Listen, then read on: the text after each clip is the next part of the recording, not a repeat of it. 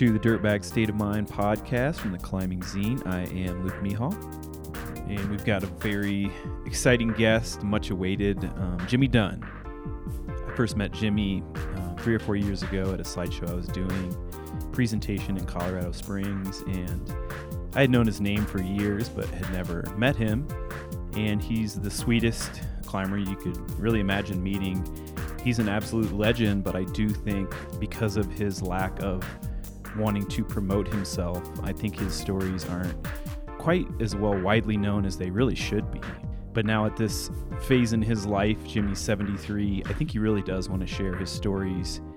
He comes from that generation, I think, where it was almost mandatory to be humble, and there were certain outliers of people that did become well known that maybe were less humble, but he is just really this humble, gentle spirit. Didn't quite get to all the stories I would have liked to gotten to with Jimmy, but there's this one legendary story about him driving down the highway like 70 miles an hour, and somehow he spots a tarantula in the middle of the road, and he slams on his brakes, and whoever's in the car with him was just like freaking out, like, what are you doing? And he pulls his car over the side of the road and gently picks up the tarantula and sets it off the side of the road.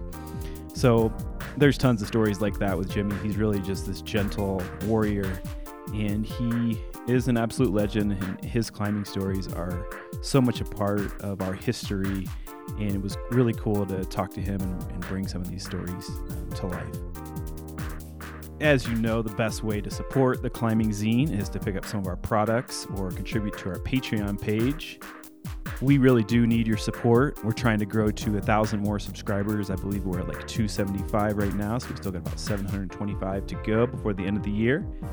And our Patreon, I believe, is closing in on $200, and we're trying to get that up to $1,000 for the year. Pretty humble goals, but if people do support, we can continue to produce this content. My vision is that in the first 10 years, I really just want to get the stories out there and build our audience. And now the business has taken shape, and as anyone who runs their own business knows, that there's always higher expenses and there's always new costs. So the more you all support us, the more we can keep doing this. This episode is sponsored by Kilter. Looking for a fun way to train at home or at the gym? Check out the Kilter Board. Kilter Board has innovative light-up holds, progressive app, and animated functions with climbs for all abilities. It also has 2 layouts to choose from, with large online communities for each. There are over 50,000 problems in the original Kilter Board layout, and the newer Homeboard layout comes with over 4,300 problems. You can set, tick climbs, make shareable playlists, watch send videos, and even add your own.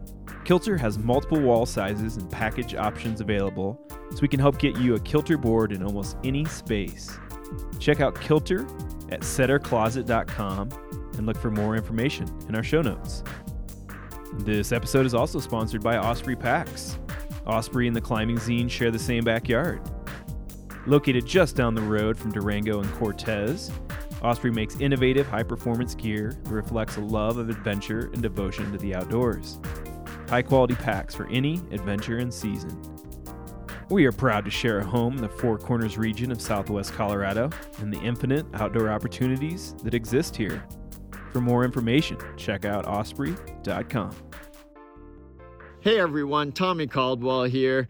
You know, everyone, at least in the climbing world these days, is trying to figure out ways to live more intentionally, to live a less impactful life. And one of the best things we as climbers can do to make that happen is to support and buy things from the companies that are doing the same thing, the companies that are figuring out ways to lower their carbon footprint, lower their chemical usage, make their products out of recycled materials, make products that just don't wear out. And, you know, the only company that's doing that well in the ropes and hardware space is Adalrid. They've been innovating the best products for over 100 years. They invented the sit harness. These days they make unquestionably the most high quality ropes, the lightest weight carabiners, and really they're just awesome all around. So check them out at www.climbgreen.com. Without further ado, let's get into this conversation with Jimmy Dunn. All right, so I'm sitting here with my good friend Jimmy Dunn. Jimmy, how's it going?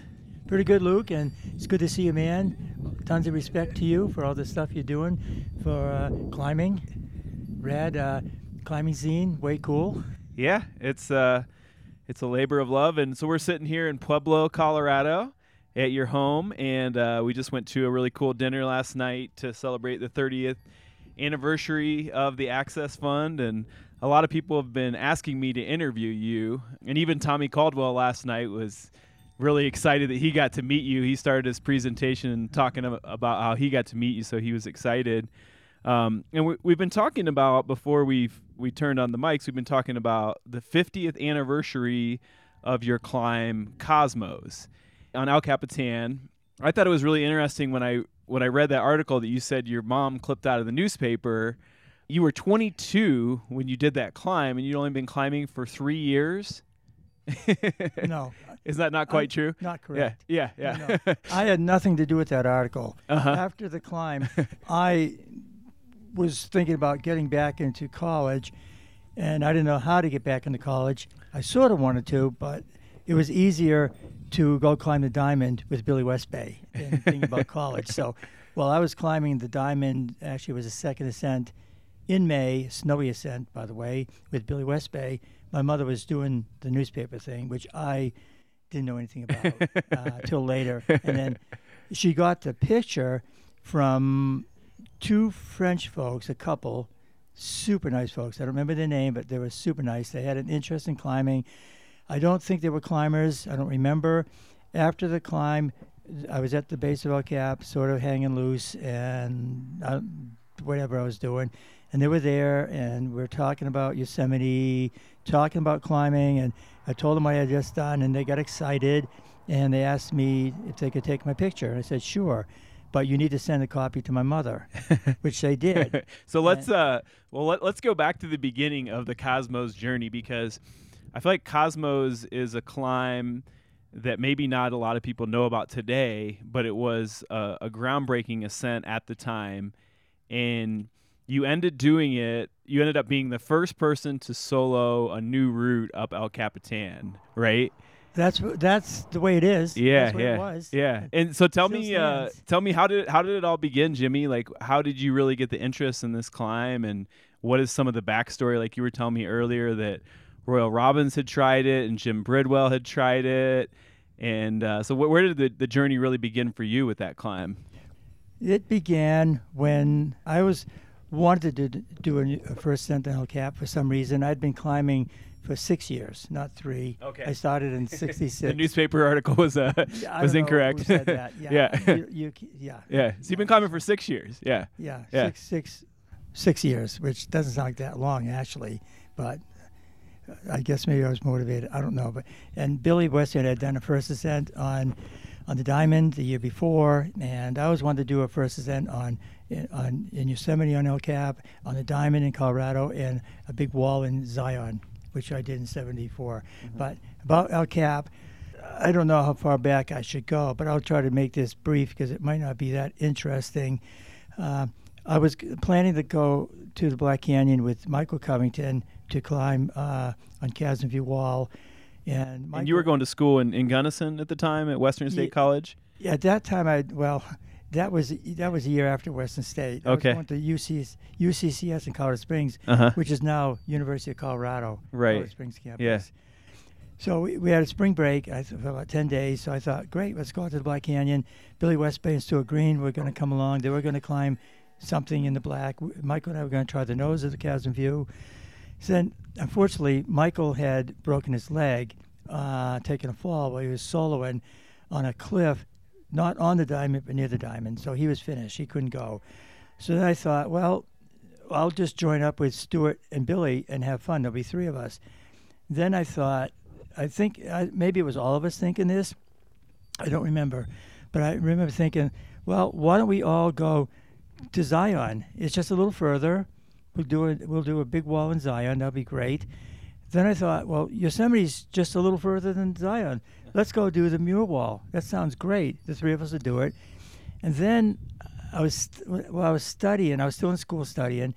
I had a microbiology class, which I didn't understand the teacher. She was okay. I think she was a nun, a lady nun, and I didn't quite understand. Maybe I didn't have enough background to understand what she was talking about, but maybe I was just drifting into my climbing head. I had a photograph of El Cap, and I noticed a line that didn't have any a line of cracks that didn't have any dotted lines on it. Hadn't been climbed yet, and it looked like it would go just from a picture. So and I talked to Billy about it, and Billy was up for it. Billy Westby was totally up for it. So then we changed our plans. Billy and I were going to try a new route in El Cap. Stuart and Douglas were going to try the NA wall. Billy and I had just done it the year before. So all good. We finally set off in Stuart's 1972 Gold Vega, driving out to Yosemite with a little bit of money, not much money. When everything was going well until Winnemucca, we got pulled over for speeding in the middle of the night on a road that was straight as an arrow. It didn't really make sense to any of us because we weren't really speeding. If we were speeding at all, we were going just a little bit over the speed limit. It wasn't in the city. Basically, what it was an officer that needed extra money. That's what I'm thinking. Uh-huh. He came up with his thoughts that if we paid him cash tonight, that night, we could be on our way. If we didn't pay, we'd have to wait till tomorrow. So he said it's probably a good idea you just pay up and get on your way. Uh-huh. It wasn't much, $30. So that sounds like a scene out of that movie Easy Rider when the cops are like targeting them and throwing them in jail. It was similar. Yeah. So, some of us were inside the police station, which was kind of a small little rinky-dink building. The others of us were outside waiting. And some of us came up with a brilliant idea. Let's get even. So let's urinate through the open window, onto a seat, onto the steering wheel, and we'll teach them a lesson, which we did. So when the others came out, four of us got together. We were sort of long-haired bandanas. He probably didn't like our kind to begin with. So I said, we better go, you guys. We got to get out of here now. And we all agreed we better go now. We didn't look back. We just kept going to Yosemite. And was this then you made your guys' first attempt on Cosmos? Because it took you had 4 attempts before you did your solo attempt on it? Yeah, that's correct. Yeah. So we got to Yosemite. We were in good spirits. We were in the lodge parking lot, racking up for our climbs. Billy and I were racking up for the new route. Stuart and Douglas were racking up for the NA. I always remember slicing my finger on a razor blade cutting webbing. I was in such a hurry. I was so amped up. No big deal. It was kind of a nasty cut, but I just taped it up, and we proceeded to the climb. And Billy and I got up maybe 3 pitches. I think I was on the 3rd pitch, leading the 3rd pitch, when we both heard, I may have heard him first, a mob of climbers. It was a group, 5, 6, maybe 8, yelling up at us. And at first, I didn't understand what was going on. Then I realized they're really yelling at us. At first, I wasn't sure. And then they were saying things like, I'll always remember what they said. Come down now, you're going to die up there. If you keep going, we're going to go home and get a gun and blow your balls off. Jeez. And then we said, well, we're just talking back and forth. Well, actually, this all started after the 3rd pitch. Well, went from when I was leading the 3rd pitch into the pitch the next pitch that Billy was leading, the 4th pitch. And when Billy started up the next pitch, they sounded even more aggressive because they knew they saw we weren't coming down. I believe that's when they mentioned they'd go home and get a gun. And then when we kept going, they said if we make it to the top, they'd meet us on top and throw us off. Jeez. So that night in a Slings Belay, I was talking to Billy about, these guys sound really mad, Billy. It was uneasy. It was like a very uneasy feeling, not knowing what to do. Billy felt uncomfortable. He felt a little nervous. So that night in a hammock bivvy, we decided the best thing to do is to come down, get out of there, let them have it. If they really want to do it, so be it. I don't know who they are. And you assume that they were pissed at you because you were Colorado climbers and they were Well, California climbers. That's what I heard from our friend Jim Danini. They were, and then when we got back down, Danini said, "Why'd you guys come down?" Well, I told him about the Screaming Climbers. He said, "Don't worry about those guys. They don't even want to do this route. They're on the nose right now. They're just upset, mostly because you're outsiders from Colorado doing a Yosemite first ascent on El Cap." So he said, "Get back up there. Go for it." I said, "Well, what about if we get to the top and make it? What if they meet us on top and they threaten to throw us off? What about that, Jim?" And he said, "Don't worry about it. I'll meet you on top." His exact words, "I'll throw them off if they're up there." So I thought, well, cool. We got some backup, which is totally weird because you think, you're in college, you're out to a spring break, you want to do a wicked climb, and you deal with this thing that's going on, this energy. But we just said, okay, I'll go. But before I said that, I was thinking I'd go, but Billy decided he wanted to go back to college. He said, I think he had enough of those guys yelling, and he thought if we kept going, if we continued, we'd probably all have to bail out of college. We'd have to quit. And he was thinking he wanted to go back to school. So the next thing I did was, because Doug Snively and Stuart Green decided not to do the NA, they didn't think they were prepared, although I thought they could do it. I'm the one that talked them into going for it, but they didn't want to do it. So, and Stuart wanted to go back to school as well. And Doug Snively wasn't in school. He just graduated from high school. And I asked him if he wanted to climb, and I said, well, I'll go up in the NA with you, Doug. And then he, again, he was around me a lot in those days. He said, Jimmy, you just did the NA with Billy the year before. Don't do it. Go up on the new route. Don't worry. I'll meet you on top. If they're there, I'll throw them off. So be it. It sounds good. Let's do the new route, Doug. So we made a deal with Stuart and Billy that if we were going to come down by maybe, it's hard to remember the exact time because it was 50 years ago, but if we came down at a reasonable time in the morning, maybe 10, we'd all go back to Colorado. And so Doug and I went up, spent the night looking up higher and thinking the climbing didn't look that easy. I was still a little worried about the climbers. I didn't know if they really wanted to do it. I didn't know if it was their route. I don't think anybody had claimed it, actually. I heard rumors that Jim Bridwell was trying it, and he would break anybody's arms and legs off if they went up on it. I don't know if that's true, but those are the rumors that were circulating in Camp 4. This is very much a territorial kind of scene, way more than it is now. Unbelievable. Yeah. And we're outsiders. So Doug and I decided, we had 8 drill bits, and they were dull, and we looked up and thought, this looks pretty desperate. Maybe we should just get out of here. Let those guys do it. I'll go back to Colorado. I'll go back to school, and I'll climb later. So we come down at 10 or 11 in the morning, walk back to Camp 4. Where's Billy? Where's Stuart? Oh, they left. They left at 6 in the morning for Colorado. Oh, boy. So here, Doug and I are in Yosemite, no wallets, not even 5 cents, no extra clothes, no nothing. And what do we do now? Well, here comes Danini again. Hey, you guys, you need some money? So he gave us $100 for a bus ride. So we go back to Colorado on a bus for 2 days. We had enough money for tickets, and I bought about 4 pounds of dates. So all we ate for 2 days were dates and drank water. Go back to Colorado, get back to school, which only lasted about an hour. I remember walking up to the front desk. I just couldn't get into it. It just didn't seem like this. Thought of not doing that climb was it had consumed you. It was getting to me at this point. Yeah, you're right. Good wording. Mm-hmm. I was getting consumed. Yeah, I was more consumed with that than I was consumed with school. Mm-hmm.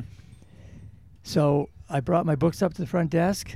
I always would buy, usually for one subject, I'd buy 2 books to get 2 different viewpoints of the same subject. So I had this big arm of books and just said, I remember my words, why don't you give these away? I don't need them anymore. I'm out of here. That was it. I was gone. Goodbye.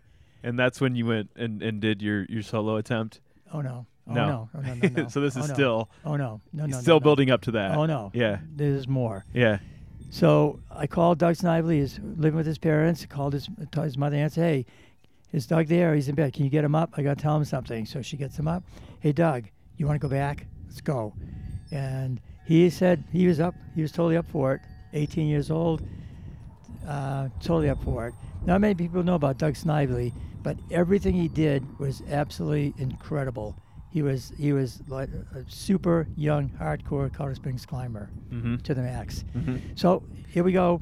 My $115 1960 Chevy Impala, ball tires, and shocks were worn out.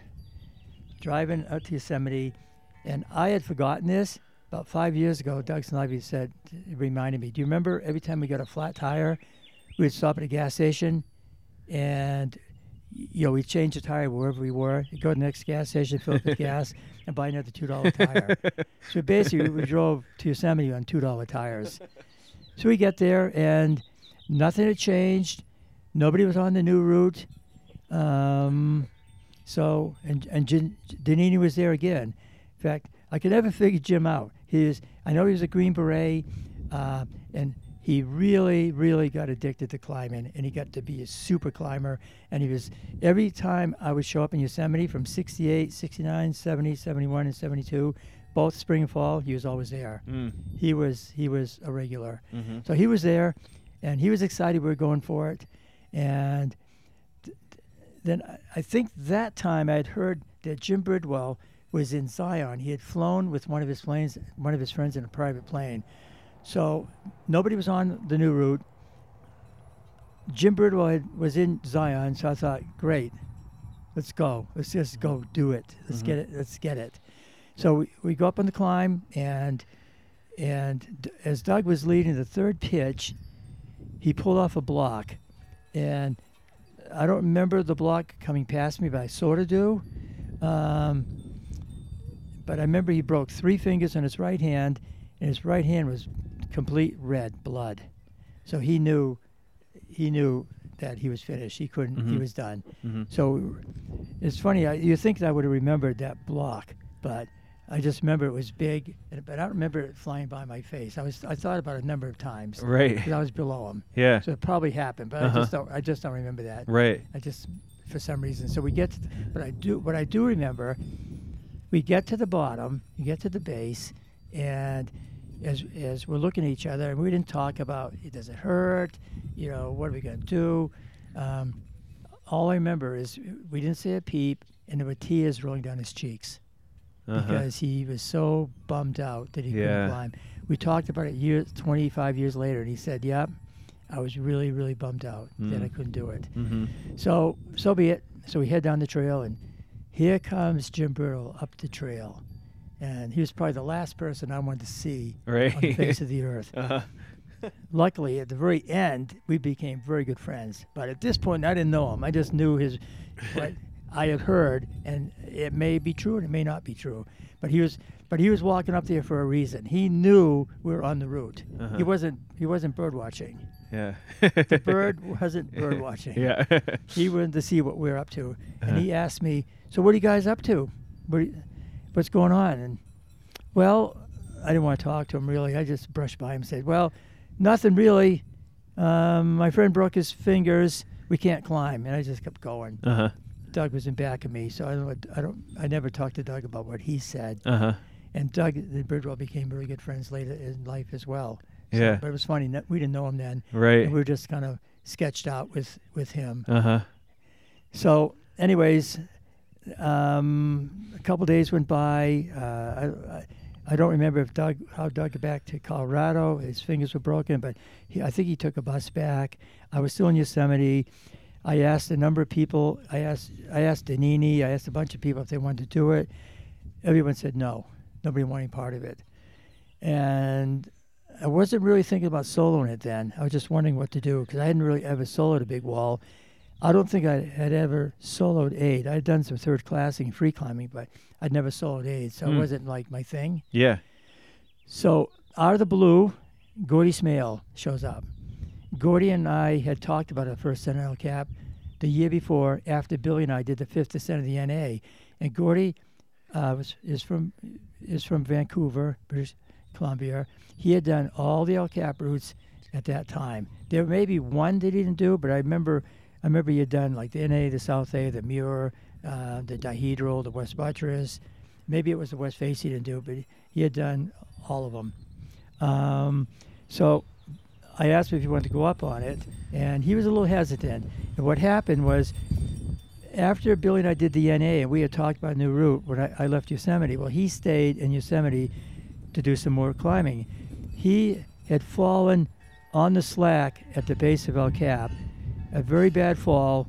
I found out a little bit about it years later from Dick DeMay, who was there and helped rescue Gordy. He took about an 80-footer or maybe longer, hit a ledge on the way down, and Dick DeMay, Chuck Pratt, and a Scottish climber, I forgot his name, were drinking, getting drunk at Degman's, and along came Meade Hargis, who was also from, I believe, from Vancouver or maybe from Washington. He was a Yosemite Ranger at this point. So Meade said, there's a rescue, we need some help, so they went up to help, and there was Gordy on the ground, broken pelvis, and you better be sitting down to listen to this. Dick told me when they showed up, Gordy's testicles had blown out of his scrotum, and Chuck scraped them back in with a stick. So I hope you were sitting down for this one. And then Gordy hadn't climbed for almost a year. He was recuperating in South America, he told me, on a beach, just resting. And he was hitchhiking back to Vancouver and decided to stop in Yosemite. That's when I asked him if he wanted to go for it. And he was 50-50, and I persuaded him. I kept saying, we can do it. I know it'll go. I've been up there. It looks good. Well, I talked him into it. He didn't have any gear. We had to borrow harness, shoes, haul bag, hammock, everything, which we did, and we went for it. We got up about 9 pitches, but on the way, it might have been the first day we got up 9 pitches, but along the way he took 2 falls. One fall is when a rope ripped out, and he took about a 30-footer, and it was not a big deal. Then I went back. I went up and led it with cliffhangers. I just went on the seam with cliffhangers. So, and Gordy was okay. And then next fall, a couple pitches higher, was one I don't like thinking about or talking about, because it's one of the big mistakes I've made in my climbing life that's beyond stupid. There was a thin crack, and I had used copperheads on the NA the year before, on the A4 pitches. So there was the pitch I'm talking about on this new climb, I used maybe 15 or 16 or 17 copperheads in a super thin crack. At the top, I placed the bolt halfway up it, and then it did more copperheading. And at the top of the crack, I placed an 1.25 inch angle that was solid. It was the first solid thing I got in for 80 or 90 feet. So then the next part of the pitch was a down-hanging flake, sort of an expanding wide flake, maybe 2.5, 3 inch type bong crack. And when I was leading it, halfway out it, I fell. One of the bongs ripped out, and it was probably about maybe 45 or 50 feet from that angle. At a maybe what is this angle? 30? What is this angle? Yeah. Maybe 30.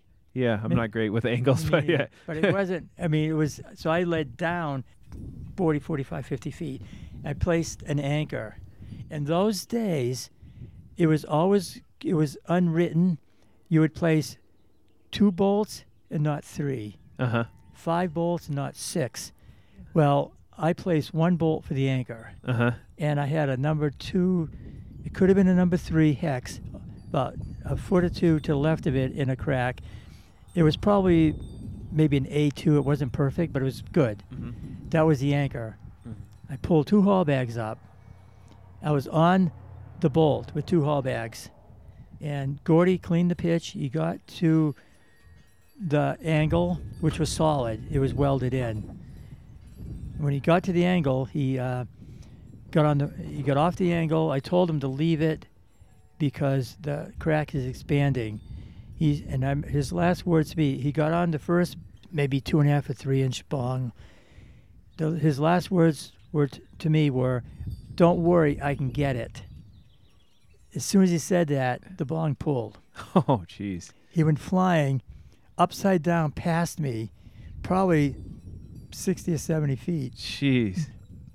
mumbling as he came by. Uh-huh. And he fell onto the bolt. Oh, my gosh. And I was on the bolt, and the haulbacks were on the bolt. I remember putting both of my palms of my hand on the bolt, pressing into the rock as hard as I could press. Jeez. That's insane. It's stupid.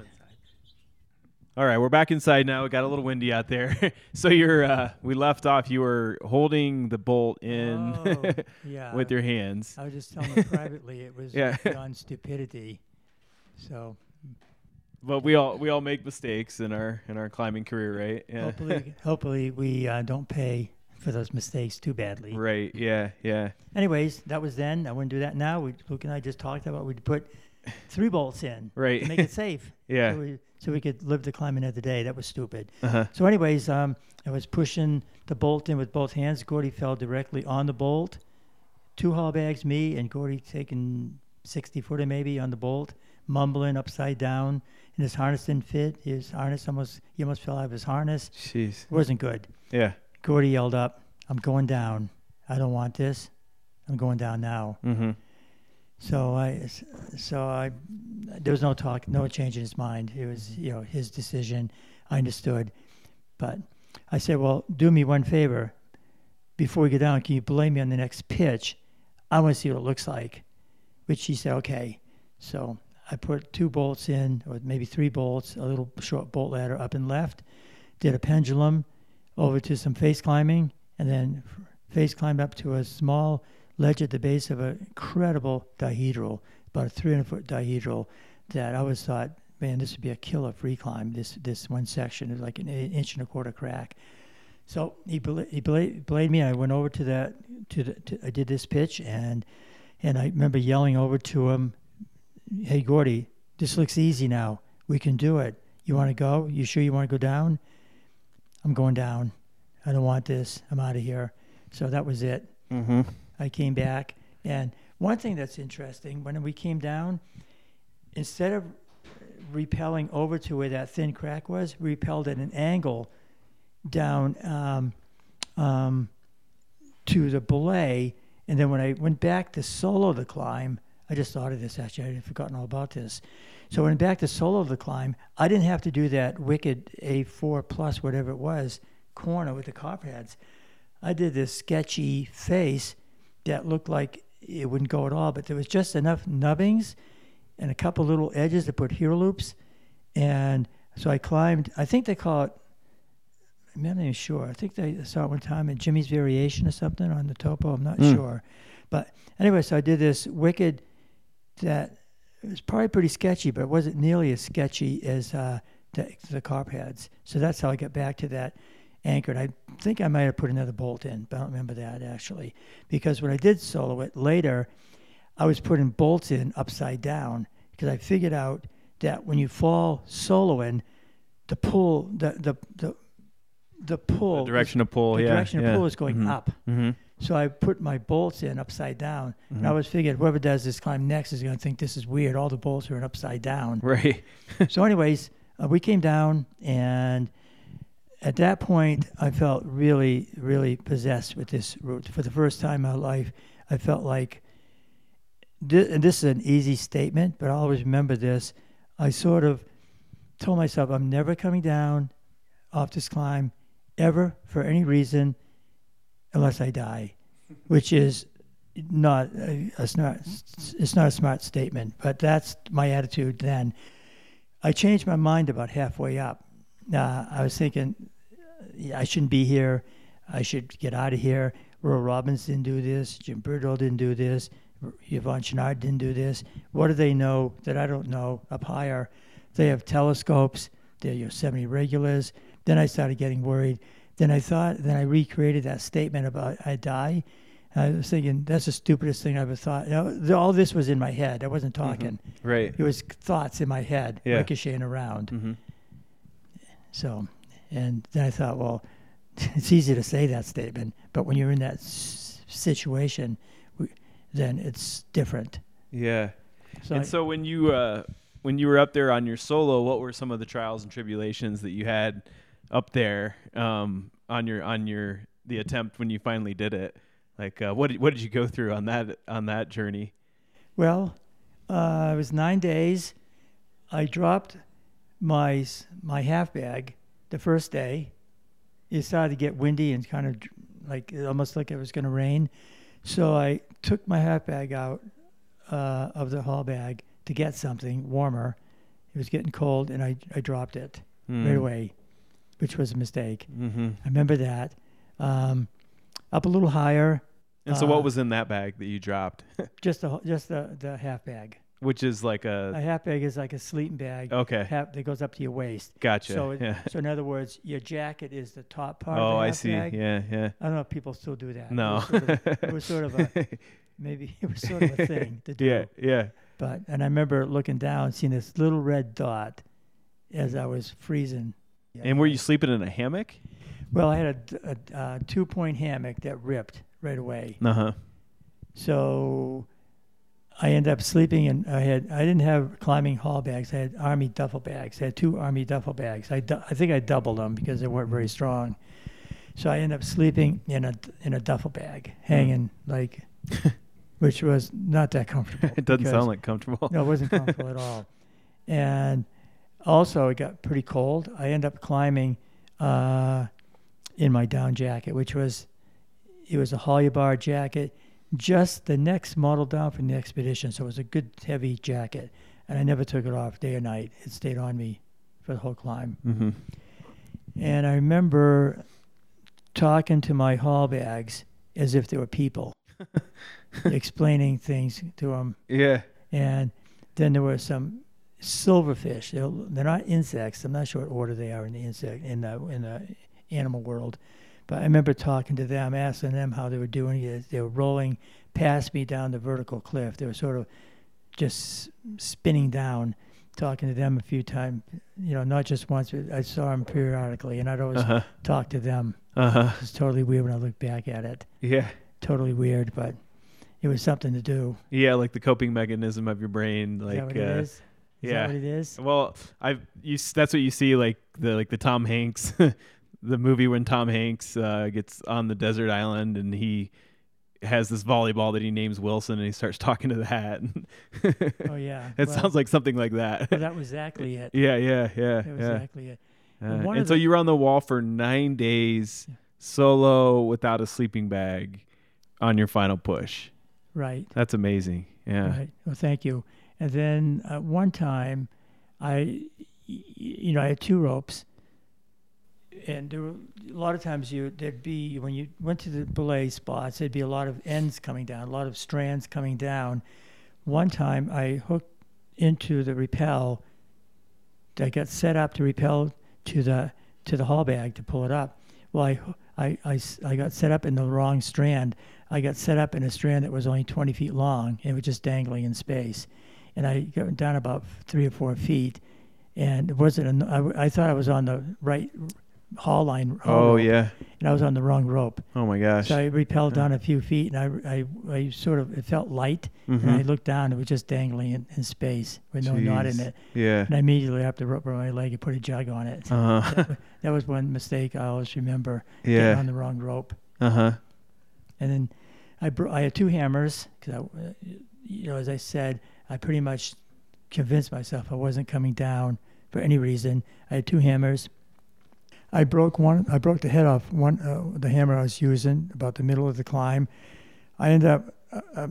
I think I was pretty scared, to be honest. I was hitting. Sure. Yeah. I was hitting lost arrows in with 2 hands, and some of them, a lot of them, you couldn't clip with carabiners anymore. The round eyes were ovals. You had to put a hero loop through the eye, then clip the carabiner to the hero loop. So I was basically welding the lost arrows. I broke a hammer. So I remember that. Anything else you? Yeah, I mean, so when you eventually get to the top, you've just been suffering, it sounds like, and just getting by on the wall and another thing, I remember falling one time, grabbing the rope as I was falling. I fell a couple times up there, but one time when I fell, I grabbed the rope with my right hand, and when I stopped, I opened my hand, and I could see the blood vessels sort of starting to create blood flows, watching them in slow motion. Mm-hmm. I got pretty bad rope burns. Mm-hmm. I always remember that. Then another time, I remember, for some reason, both my Jumar, the gray old-fashioned bird-watching English Jumars, slipped on the rope. Yikes. I fell about 10 or 15 feet. Oh, man. And then I sort of banged one of them with I think it was probably my left hand, and it caught me. Mm-hmm. So there were a few things that happened that were a little sketchy. Uh-huh. And I think it's all real. Yeah. It seems like I'm pretty sure it's all real. Yeah. And so eventually when you top out, isn't that kind of when you had you finally made amends, or you and Jim Bridwell kind of became friends after that? Because well, when I got to the top, Jim Danini said he'd meet me up there. Uh-huh. Well, when I got up there, it was really quiet, like super quiet. And the only thing I saw was a peregrine falcon looking back at me. There was nothing, no sound, no people, nothing. Yeah. And I thought, wow. Then I realized that was the first time I'd actually realized I'd soloed a first NL cap. Up until then, I never thought about it. So when I saw this peregrine looking at me and nobody was there, I started walking. Then I realized, as I was walking, I said in my head, not talking, in my thoughts, wow, I just soloed a first ascent NL cap. And then I walked into a tree branch face first.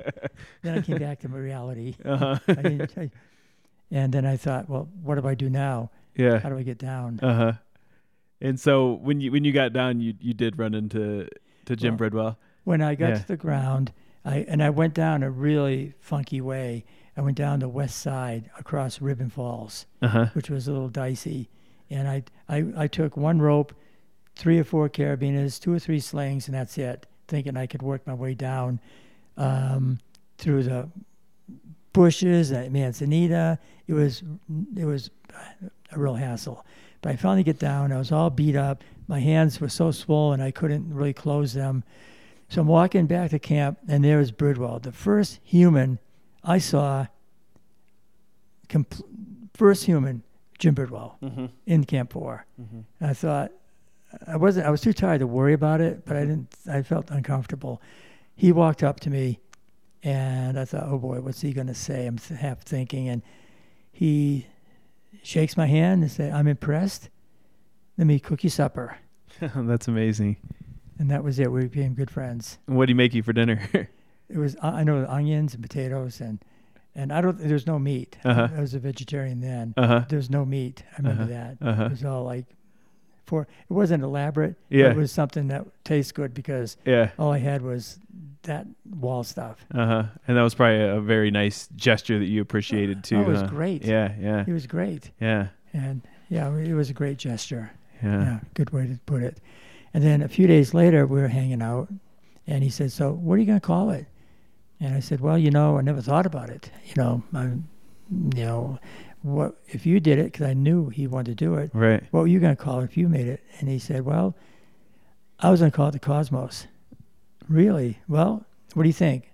So I'm up for it. Let's call it the Cosmos. Yeah. So he said, thanks. So he named it. It was his name. Oh, that's super cool. And so in this era, you're also, you're definitely known as a desert, Indian Creek pioneer. Your name is on so many routes and Canyonlands and arches and in different places. What made you kind of fall in love with the desert, and what was it like to be one of the first climbers to be climbing in Indian Creek? Well, I started climbing at Garden of the Gods. My first taste was sandstone. Mm-hmm. Actually, the sandstone in the garden is much worse than pretty much any rock in the desert. Yeah. When we got to the desert, climbing some of those cracks, this is great. this is great sandstone. It's nothing like crumbly, sandy, soft stuff in the, slippery stuff in the Garden of the Gods. So that got me excited. Then another thing that got me excited was the Ascent magazine, the 1970, the article by Steve Roper and the article by Chuck Pratt. Have you seen those? No, but Oh, you haven't? Well, I don't know if I have, but I believe I know what you're referencing. Yeah, yeah. I'll show them to you. Yeah, But that, yeah. I looked at those pictures hundreds of times and read those articles hundreds of times. Mm-hmm. And in fact, in 1970, Dan McClure and I, my good friend Dan McClure, who actually was one of the people with Jim Donini, going back to the Cosmos, met me on top. Both those guys went up on top to meet me with a bottle of champagne. Oh, wow. But Jim Donini did what he said he was going to do, but for some reason, when he was on top and I was on top, we didn't see each other. Oh, So you go missed. You figure didn't that. cross paths. I don't Oh, understand man. that. And the only thing I saw was a peregrine. Uh-huh. And if they were there, the peregrine probably wouldn't have been there. I Right, don't think yeah. so. I don't. But they were up there and they drank the champagne.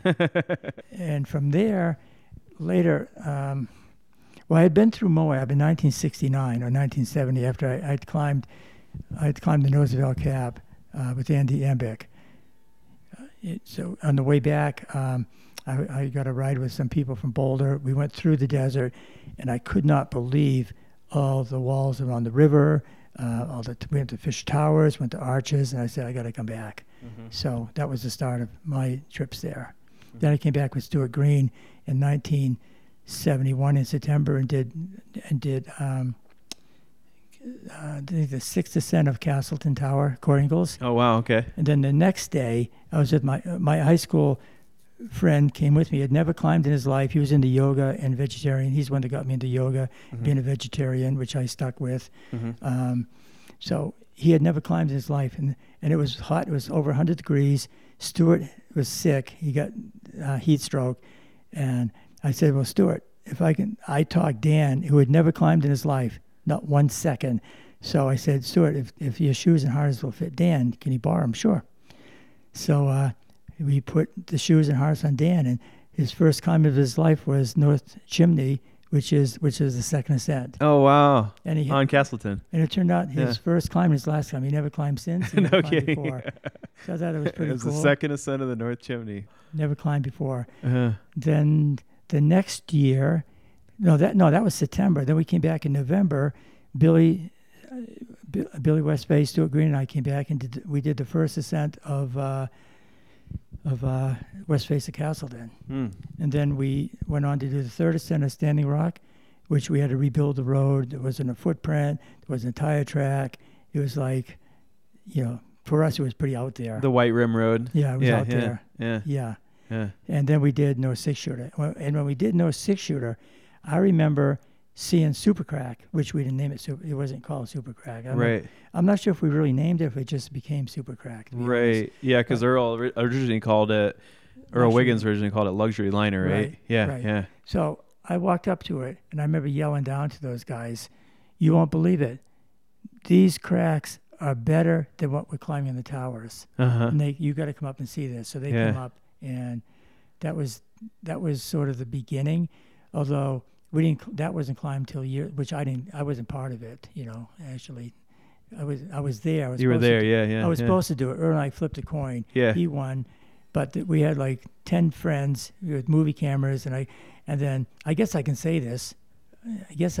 But one of my friends, maybe I shouldn't mention his name, but asked me if I wanted to do some LSD. Right. Do you know what LSD is? Yeah. You do?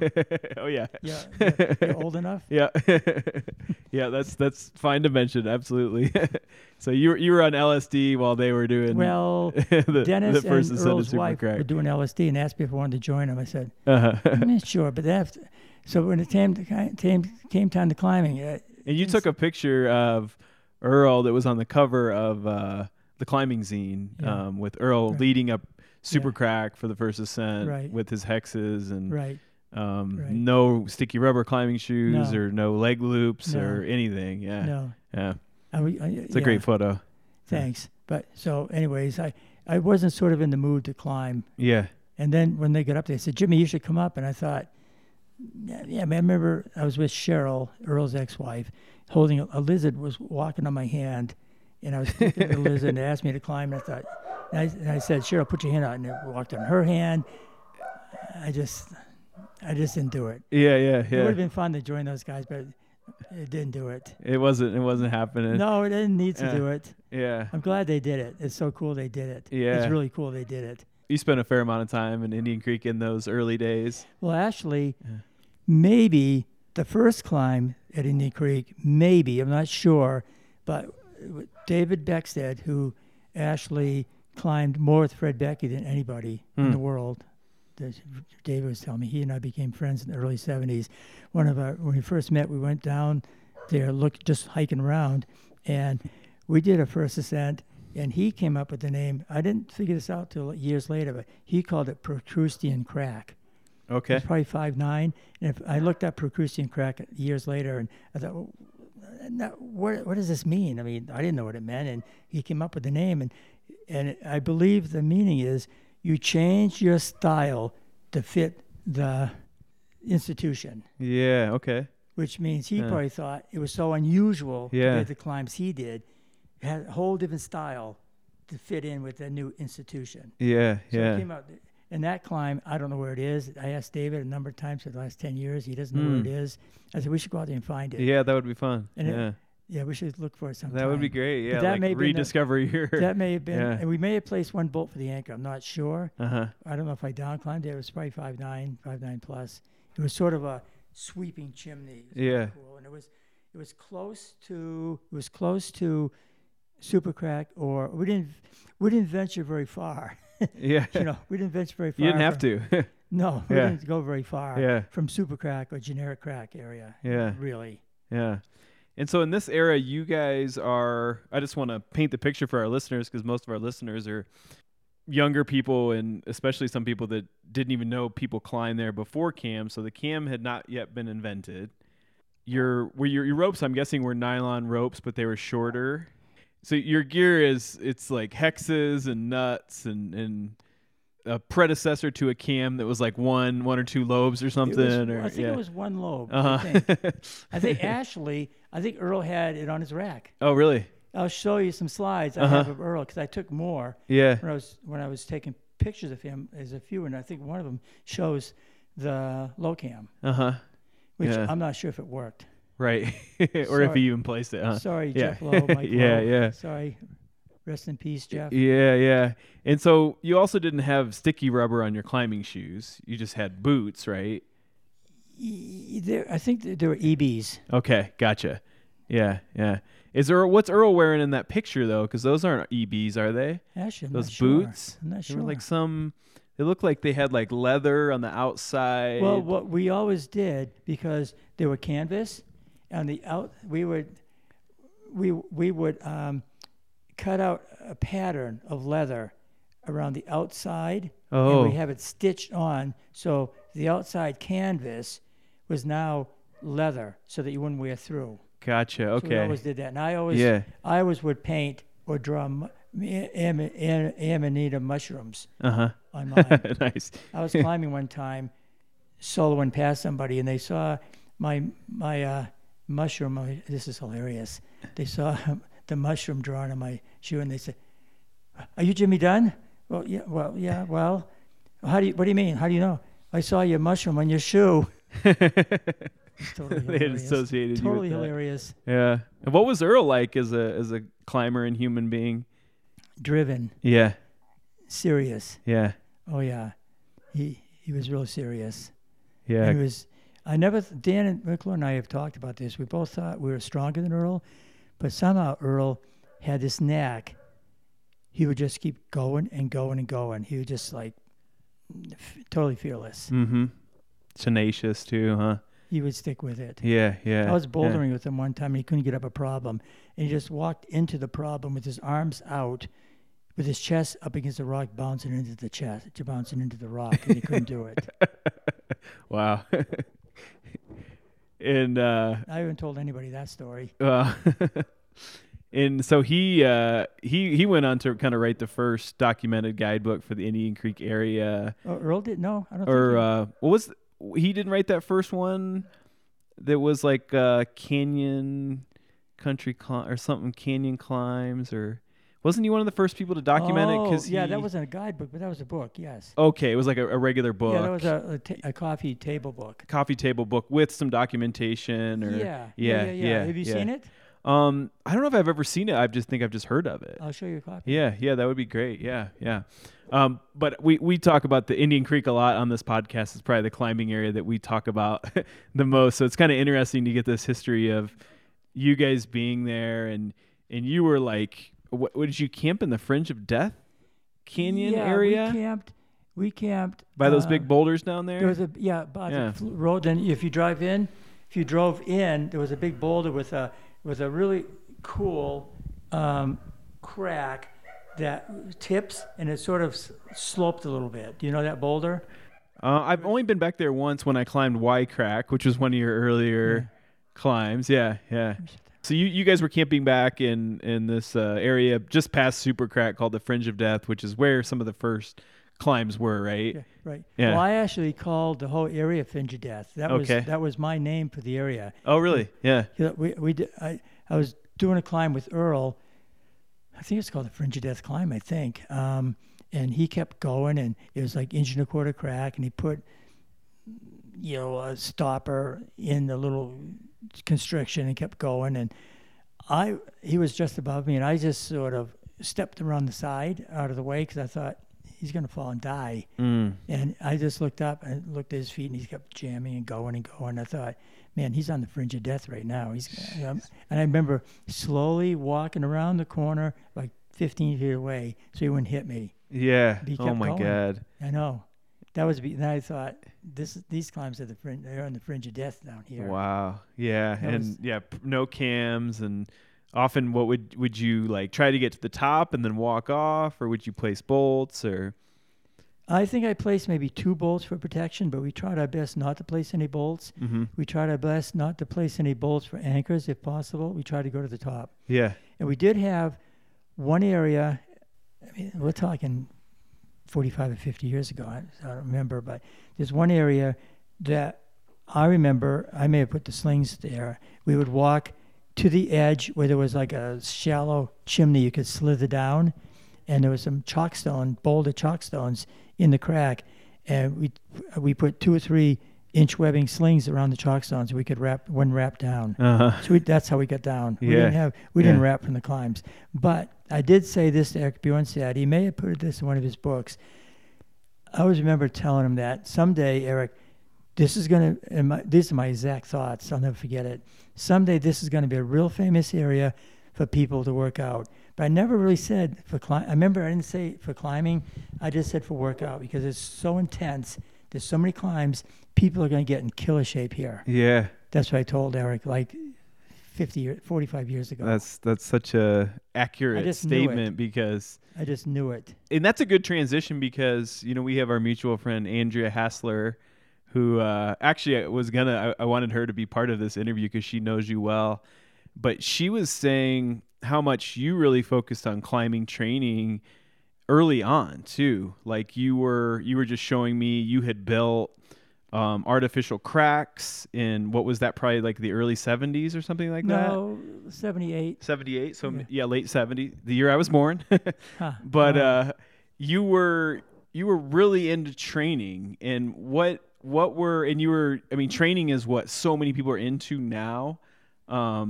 Some people, that's like their only identity in climbing is they train, and there's none of this counterculture lifestyle stuff. But you also had the counterculture lifestyle, but you were an early person who trained. So what at your peak of your fitness, what were your training regimens looking like? You were soloing and doing laps and stuff like that? Yeah. Yeah. Well, I like laps a lot because I remember watching the Olympics, gymnastics, especially women gymnastics. I used to like to watch it. And these girls, even the men too, would do the same move thousands of times. I thought, wow, that was interesting. I thought, what if we do the same climb 500 times and just get this rhythm down? We get stronger and stronger. You do it twice, and 2 months later you can do it 15 times with no pump. Mm-hmm. So I always thought like that. Interesting. So you got some inspiration from gymnastics. I think so. Even though Yeah. I never did gymnastics, I never did that, Yeah. that organized. But it just made sense to me to do that. Yeah. And bouldering, I never could do the hardest boulder problems my friends could do. They always did harder problems, but I would like to do one, like I do one like 26 times in a row, Mm-hmm. and they would do one. They would do one. I couldn't get off the ground on it. Yeah. And so what about some of the indoor training stuff? Like, did you feel like that really helped you with fitness and like climbing on artificial cracks? And 'cause you're probably one of the first people to do that. Well, I did. Well, to this day, my left ankle still doesn't bend. I took a fall ice climbing in New Hampshire, North Conway, on Repentance, and I couldn't climb at all. I couldn't even I was on crutches, actually, to be honest. So I came up with an idea. I wanted to do pull-ups, and I thought, well, instead of just doing pull-ups, I'll make a hand jam pull-up bar in the door jam. So I got some braces, screwed or nailed some brackets into the door jam, and put two 2x10s next to each, side by side, parallel to each other, in the door jam, and I would do pull-ups with hand jams, not on a bar. Yeah. So I thought, well, this is pretty cool. This is help my jamming. Then I thought, well, why don't I just go up in the attic? I was the director of the EMS climbing school. I had an office on the second floor. So why don't they just go up in the attic? Nobody's using it. It was a lot of room up there. So I hauled up, carried up about 6 2x12s, 16-footers, one by one on crutches. I didn't tell anybody because I thought if I told somebody, like the management, they would shut me down. Uh-huh. So I thought, better be stealth-like and just go for it and see what happens. So I don't even remember people looking at me, but I'm sure it looked kind of strange. Somebody on crutches dragging 2x12s up. So I ended up building some jam cracks that were 2x12s, 16 feet long, and hanging from the ceiling of the attic. And I was the only one doing it at first. And because no one really, I didn't talk to many people, didn't talk to really anybody about it at the beginning. So then I actually went from 16 feet long to 30. I put two of them together. One was at a 45-degree angle, and the other was vertical. It was horizontal. So then I had 32 feet going. Well, a few times I hit the floor on my back because it was up pretty high, and I'd land flat on my back on the wooden floor. Yikes. So then I thought, yikes. So then I thought, well, this is the hotel. What's on the second floor where my office is? And I don't remember exactly what I did, but I got hold of some keys. And I opened some of the doors. And when nobody was looking, I thought, nobody's in here. I'll just take the mattresses. So I ended up lining it with old crummy mattresses in the hotel beds. Yeah. Because nobody was, it was shut down. Uh-huh. So I think eventually the owners of Eastern Mountain Sports probably didn't like their mattresses because they were going to reopen it at one point. Yeah. So that made it easier. Yeah. Hitting the floor with mattresses. They were like pads, like bouldering pads, basically. Yeah, and you were telling me today that you trained pretty avidly up until your kind of mid 60s, or like you were still going out and training on 11C cracks and doing laps on stuff like that. Yeah. Which is nothing compared to all you new climbers, which is well, really I think it's really interesting that you were climbing hard up until your mid 60s or so, which is really impressive. Yeah, thanks. Like, yeah. But I got a taste of hanging out with you guys, though, in Durango. I got a taste. Yeah. Of what it's like hanging out with you guys. Yeah, you're always our. I got clobbered. Our special guest. Well, yeah, special guest got clobbered. Yeah, Durango steep climbing is Durango. It's kind of in your face. Yeah. I also want to talk to you about the Black Canyon because you were, and people kind of learning about you through this podcast. I'm sure a lot of people know your name from guidebooks, and then in your era, you were just a very well-known person. But when I think of you, I think of your career in Yosemite, and I think of your career in the desert. But I think your name in the Black Canyon is also you've done a lot of things there, and you've told me some crazy stories over the years of climbing there in the summer, and you climbed there before cams were invented, and I think you and Earl probably had some epics there where you guys like used all your gear. But what are some of your kind of favorite memories of your Black Canyon era? One of the cool things I remember, Earl came up to me and said, "Hey, Jimmy, we can free climb the Cordalki." Oh, really? Because I knew about it. It was in the first edition of the first climbing magazine when climbing came out, 1970. Oh, really? How do you know that? Well, I just climbed with John Short and another friend, don't remember his name. We just did the second ascent of the Goss Logan, and the last 4 or 5 pitches are on the Cordalki. And I looked down, his exact words, I looked down, Jimmy, we can free it. Mm-hmm. I thought that was wild, because I never thought of freeing that wall. Yeah. So we set off. It was on the North Chasm wall. Yeah, North Chasm view. Yeah. So we set off. I think Jeff Lowe was with us, maybe Mike Weiss. They were going to do something else, and Earl and I were going to do the Cordalki. And we brought with us 2 peanut butter sandwiches, 2 quarts of water, and 2 rain jackets. Because we didn't know, it had been done in 2 days. So we didn't know if we could free it. It's just, and I think we had, because it was rated 510A4, so I think we had like 1 RERP, maybe a knife blade, maybe a cliffhanger, I think. I'm not sure. I think we had a small Chenard blue teardrop pack with us, with maybe a 9mm or 7, maybe a 9mm haul line. So we ended up going for it, and we free climbed it in about 6 hours. And we both thought, oh wow, if we didn't have this pack, we could have done this in 4 hours. Wow. And we were surprised that it went. It was Earl's idea, actually. Yeah. So it's pretty cool that this guy thought of it. Hats off to and that's Earl Wiggins. Is that what became the cruise? Yeah, we didn't name it. Okay. But it was. But we told our friends we just cruised the Cordalki. Yeah. And in fact, I had lunch with Leighton Core later. Had breakfast in Boulder, and we were talking. He said, and he held the butter knife up to my throat. So you rename my climb. He started laughing. Yeah. That's all right. I'm glad you did it. It was hilarious. What was Leighton Core like? He was great. Yeah. Now, I understand. Yeah, he was great. I mean, because we had heard Stuart and I and Billy, it was Leighton Core this, Leighton Core that. Everything was Leighton Core was like unbelievable, So when I got to hang with him, it was great. And he was for me, it was really easy to be around. Super, super easy to be around. Now, Steve Comito, I told that to Steve Comito. Yeah, boy, it's a treat being around Leighton. And Steve said, you didn't know him in the 60s. He was ruthless. When he was just so driven. He was so driven. Yeah. He was ruthless. I mean, he would do anything to get up a climb.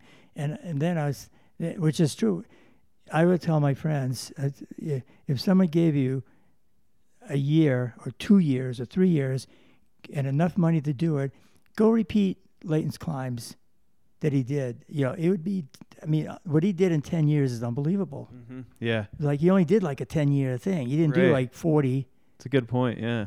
He did like 10. It was like, and the desert, nobody there. Black Canyon, nobody there. Then he did stuff in Europe and Dolomites and El Dorado and Diamond and pretty rad. Do you think you had a similar drive with the Cosmos and your other climbs to Leighton Core did, or you think he was more intense than you? I don't know. Yeah. I don't know. I don't know. I know I like getting up things. Yeah. Yeah. A good question. Yeah. But yeah, Leighton was easy. It was great to be around. I was driving to Arizona about, 10 years ago. No, longer than that. And I stopped at a rest area. It was snowing. I pulled over and I woke up in the morning. There was a foot of snow on my Volkswagen bus, and there's a semi truck with this snow on his windshield. We were talking, and I asked where he came from, and he said, I just came from Boulder. Oh, really? I said, I used to climb up there in El Dorado. And he said, yeah, I used to live in El Dorado. Really? That's cool. And then he said, well, so did you? I said, did you really climb? He said, yeah, one of my best friends was Leighton Core. I'm not a climber, but we were really good friends. I said, really? So then I said, well, that's wild, because a couple months ago, Leighton signed his book over to me and said, it's great to meet a legend. I told him that Leighton called me a legend. Then he said to me, wow, that's like being called the son of God. It was a trip. So Jimmy, you're 73 now, right?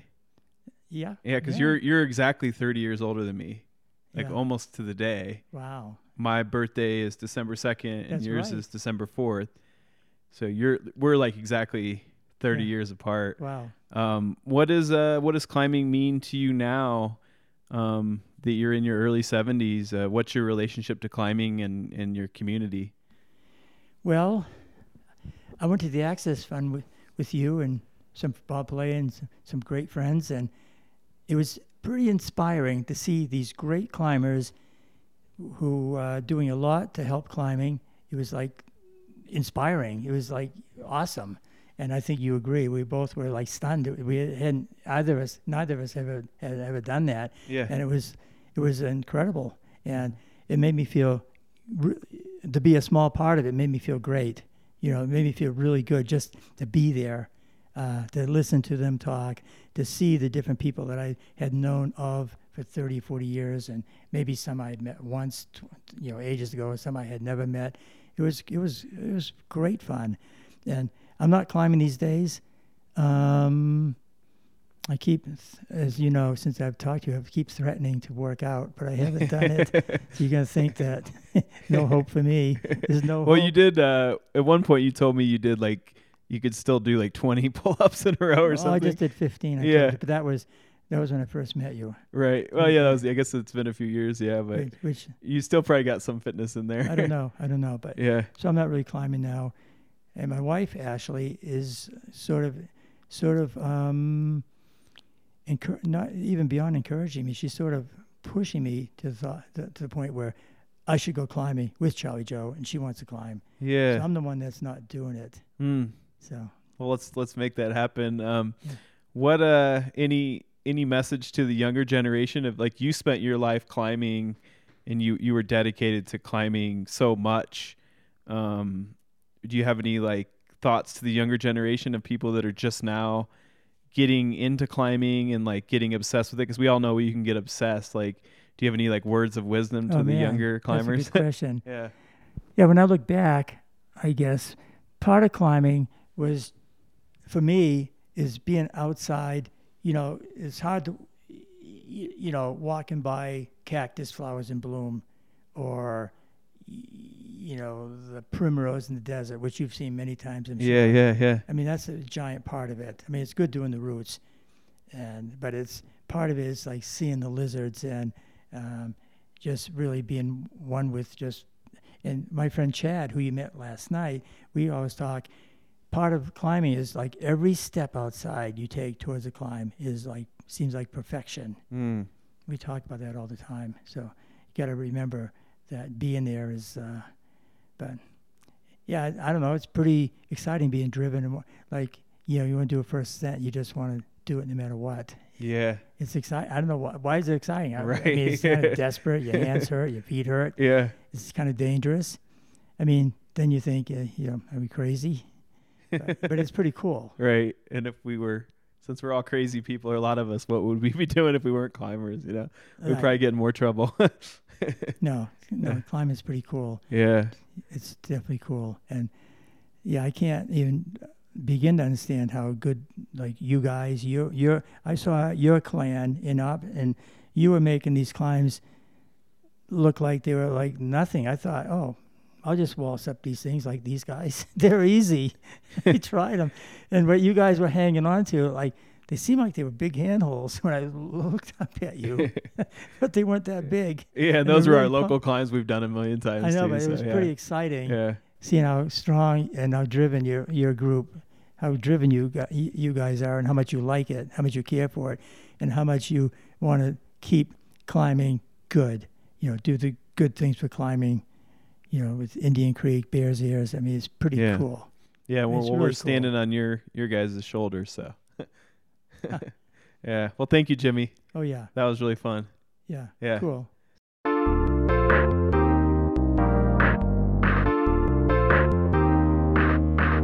That was my conversation with Jimmy Dunn. Every time I hang out with Jimmy, we just keep going on, and it seems like every time I'm leaving his house, he's still telling me another story. I'll be like sitting in my driver's seat. He'll start telling me about a new climb. You know, Jimmy, like many of us, is very concerned with the state of the world, and I think that was the last thought that he really portrayed to me while I was leaving that day. Is like we got to do things to sustain our planet.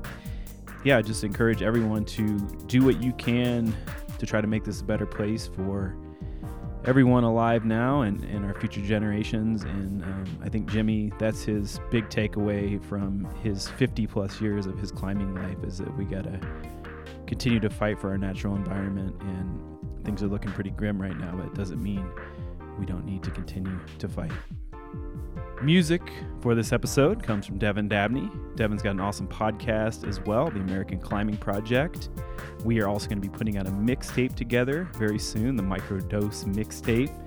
Now that we got volume 22 about to the printer, and I wrapped up my film with The Queen, we're going to start diving into this Microdose mixtape.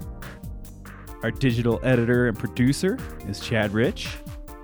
Be sure to check out those links in our show notes to our sponsors, and as well to pick up some goodies from the Climbing Zine. And from beautiful but windy and dry Durango, Colorado, I'm Luke Mihal, signing off. Peace.